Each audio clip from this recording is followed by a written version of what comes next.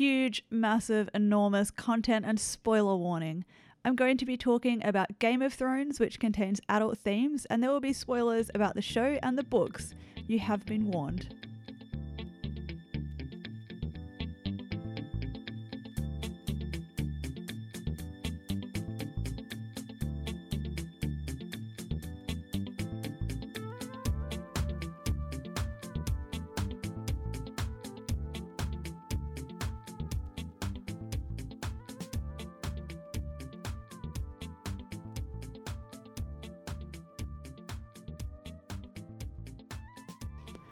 Hello, and welcome to this week's episode of Everything Economics. I am your host, Talia Murdoch, and I would like to begin by acknowledging that we are fortunate to be able to gather on the unceded territory of the Coast Salish people where this podcast is recorded. Today I am going to be talking about Game of Thrones, yay, by far my favourite episodes to do. First up, I want to give a shout out to my colleague Peter, at PTR LeBlanc on Twitter, who listens to the show, who brought to my attention some incorrect assumptions I made in my last episode about the wildlings. I spoke about the wildlings in the context of current day refugees and the fact that there is little to no evidence suggesting that immigrants and refugees are dangerous to the societies they enter. Well, this is clearly not true in Game of Thrones. The wildlings are widely known to have crossed the wall and pillaged southern communities, so I was definitely wrong in implying that they pose no threat to the world south of the wall. In saying that though, when they were violent, they were a lot of the time reacting to violence bestowed upon them by southerners. I'm not saying that this is the right thing to do. Either way though, I still feel that they probably pose less of a security threat to Castle Black and other Westerosi communities, as they are now fleeing a greater danger, much like refugees in reality. So thank you very much, Peter, for keeping me on my toes, and I would like to remind everyone else that if you think I got something wrong, please reach out to me. Right, now that I have addressed my errors, let's move on to this episode about Valyrian Steel. I'm going to cover what Valyrian Steel is, where it comes from, what we know about it, its value, its power, what characters speculate, and then make some comparisons to real-life Damascus steel, which has some similarities with the fantasy material. To begin, Valyrian steel is a form of metal that was forged in the days of the Valyrian Freehold. It is famous throughout Westeros and Essos for its ability to hold a keen edge, remaining sharp forever without the need for honing. It is also incredibly lightweight. As such, it is primarily used to make swords and some other weapons like daggers. Valyrian steel blades can also be visually identified by the wavy pattern in blades made from it. So who gets a Valyrian steel weapon or other artifact? Well, even when it was being produced, Valyrian steel weapons serve as heirlooms in noble houses, passed down from generation to generation. This holds even more significance now than during the Age of Valyria, as the process for forging the steel has been lost. In the books, there are about 200 known Valyrian steel weapons and artifacts in the world.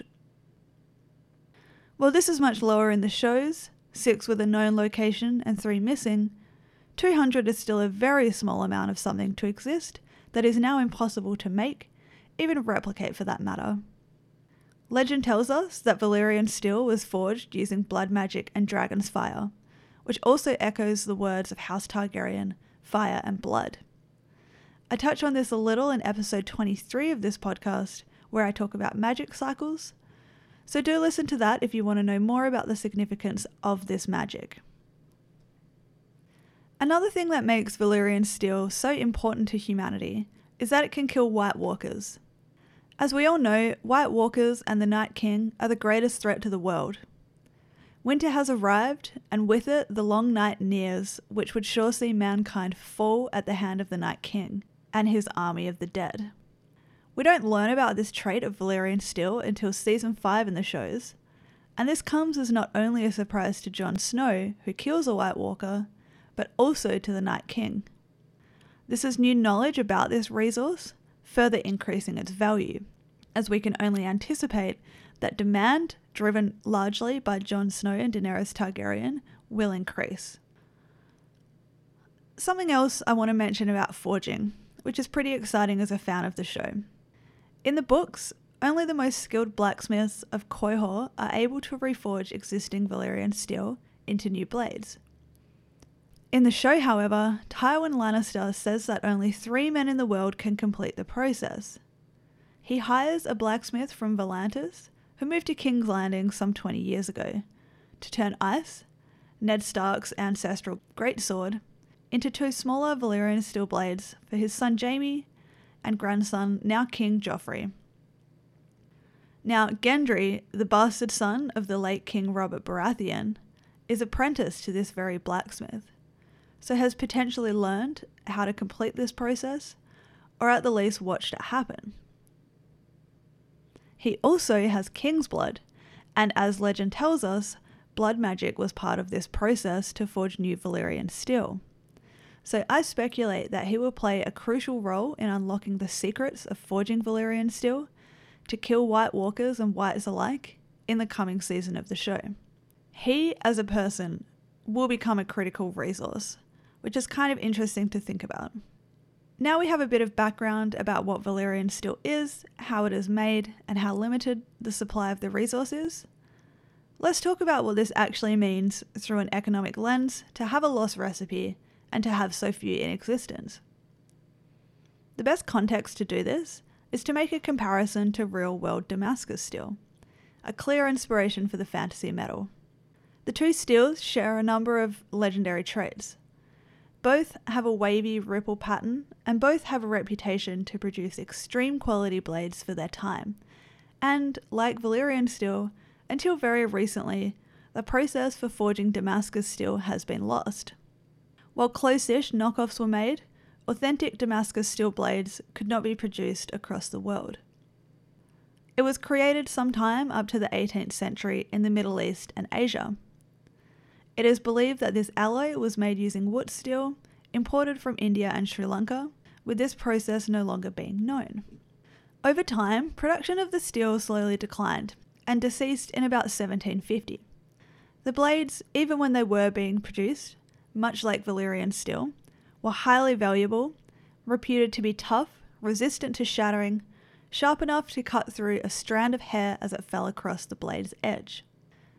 Modern theories that explain this decline point to the breakdown of trade routes to supply the needed metals, the lack of trace impurities in the metals, the possible loss of knowledge on the crafting techniques through secrecy and lack of transmission, suppression of the industry in India by the British Raj, or a combination of all of the above. Now, this is somewhat in line with why the forging process for Valyrian steel was lost. Firstly, the doom of Valyria, its downfall, led to loss of knowledge. Further, we can assume that trade relations would have broken down when Valyria fell, as it is understood that some of the raw material to produce the product came from places in Essos. When the doom happened and some houses fled to Westeros, first landing at Dragonstone, this trade connection would have been lost. Much like Valyrian steel, true Damascus steel in the modern world until recently was very hard to come by, and so was very expensive because of its scarcity. Weapons were more like antique collectibles. While you could buy Damascus steel kitchen knives or axes, for example, they didn't stand up to the original product as the process hadn't quite been unlocked. Now, in 2006, this changed when a research team in Germany discovered nanowires and carbon nanotubes in a blade forged from Damascus steel. I don't really know what this means, but I'm guessing it has something to do with the way the molecules are bonded together. Reach out to me if you do know the answer. Okay, so these researchers found the secret of the material to be its high carbon content, up to 20 times more than standard steel, and its lack of chromium, which is what makes steel stainless. For Damascus steel, the ore was melted in large vats, where coal was added to increase the carbon content, which is apparently different to how other steel is made. When it gets forged, it is folded back upon itself dozens of times to create the wavy pattern. This also makes it so sturdy, and it kind of made me think of making pasta. And then finally, it must be quenched in liquid to cool the material and lock in the hardness. I am no blacksmith, I don't really have a knowledge on metals, but this is meant to be different to creating regular steel and is what made Damascus steel so special. Also similar to Valyrian steel, original Damascus steel forging is surrounded by legend. Some believe that the best blades were quenched in dragon blood, while a man from Pakistan described a sword held by his family for generations was made stronger by quenching it in donkey urine. Writings found in Asia said that a Damascus sword must be heated until it glows like the sun rising in the desert, and then cooled to a colour of royal purple, before being plunged into the body of a muscular slave so that his strength would be transferred to the sword.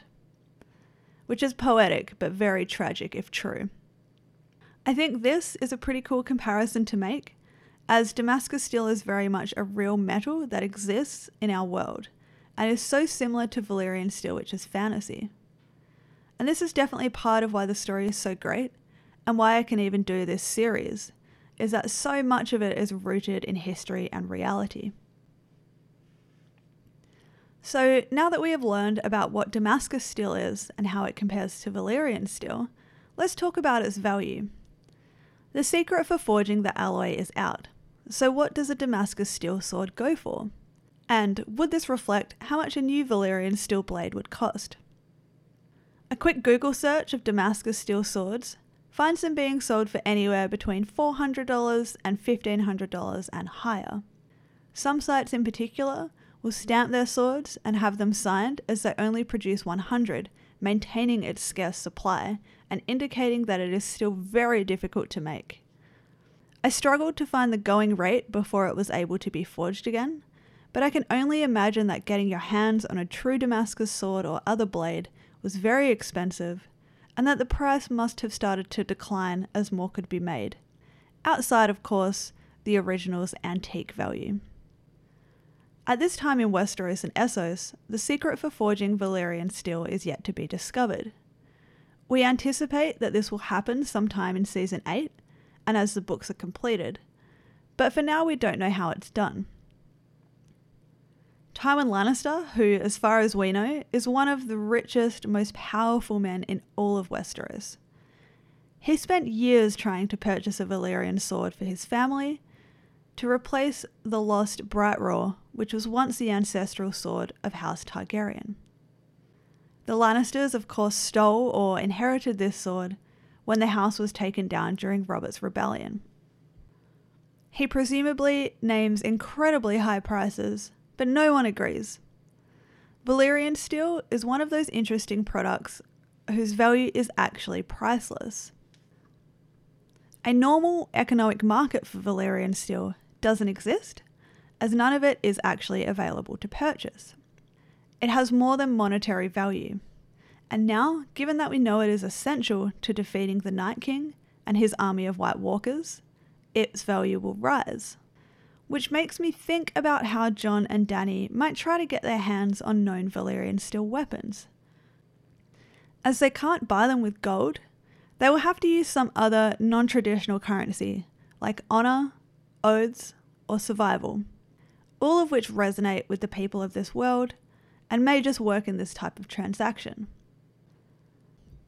Aside from existing Valyrian steel, there is of course dragon glass, which I feel is intrinsically linked to these weapons. In the books, Samwell Tarly tells Jon Snow about old Annals claiming that dragon steel is lethal to the White Walkers, like dragon glass, and they both suspect that dragon steel is another name for Valyrian steel. I personally suspect that Valyrian steel is made from dragon glass, dragon fire, and blood magic, or at least can be. So I anticipate that there may be some kind of resource dispute surrounding the dragon glass being mined at Dragonstone. Given its importance and despite its high supply, the price of dragon glass will likely increase, particularly because Daenerys and Jon, to a degree, will hold a monopoly over it, and likely the forging of new Valyrian steel as this is learned, so they can really set the price to match what their goals are. So that is the end of this episode on the economics of Game of Thrones and Valyrian steel. To conclude, I speculate that a new market for dragonglass and Valyrian steel is ramping up, something that will become almost a utility as it becomes essential to survival. But I don't think this market will function in the same monetary way that the rediscovery of Damascus still did, as its value is incredibly different in the context of survival. As always, thank you so much for listening. I hope you enjoyed it. You can follow the show on Twitter at EveryEconomics and find all of our other wonderful shows at Cave Goblins across all social media platforms.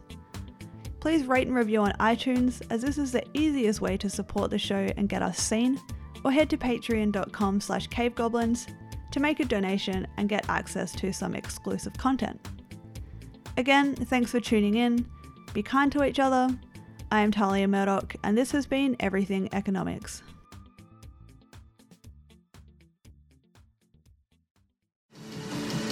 Hey, my name is Eric. I'm Piers. And this is Podcast vs. Podcast. You're listening to us here on the Cave Goblin Network. We take turns pitching podcasts to each other. We're trying to find a good podcast to do because we don't have any ideas. So turn off whatever show you're listening to, turn on our show.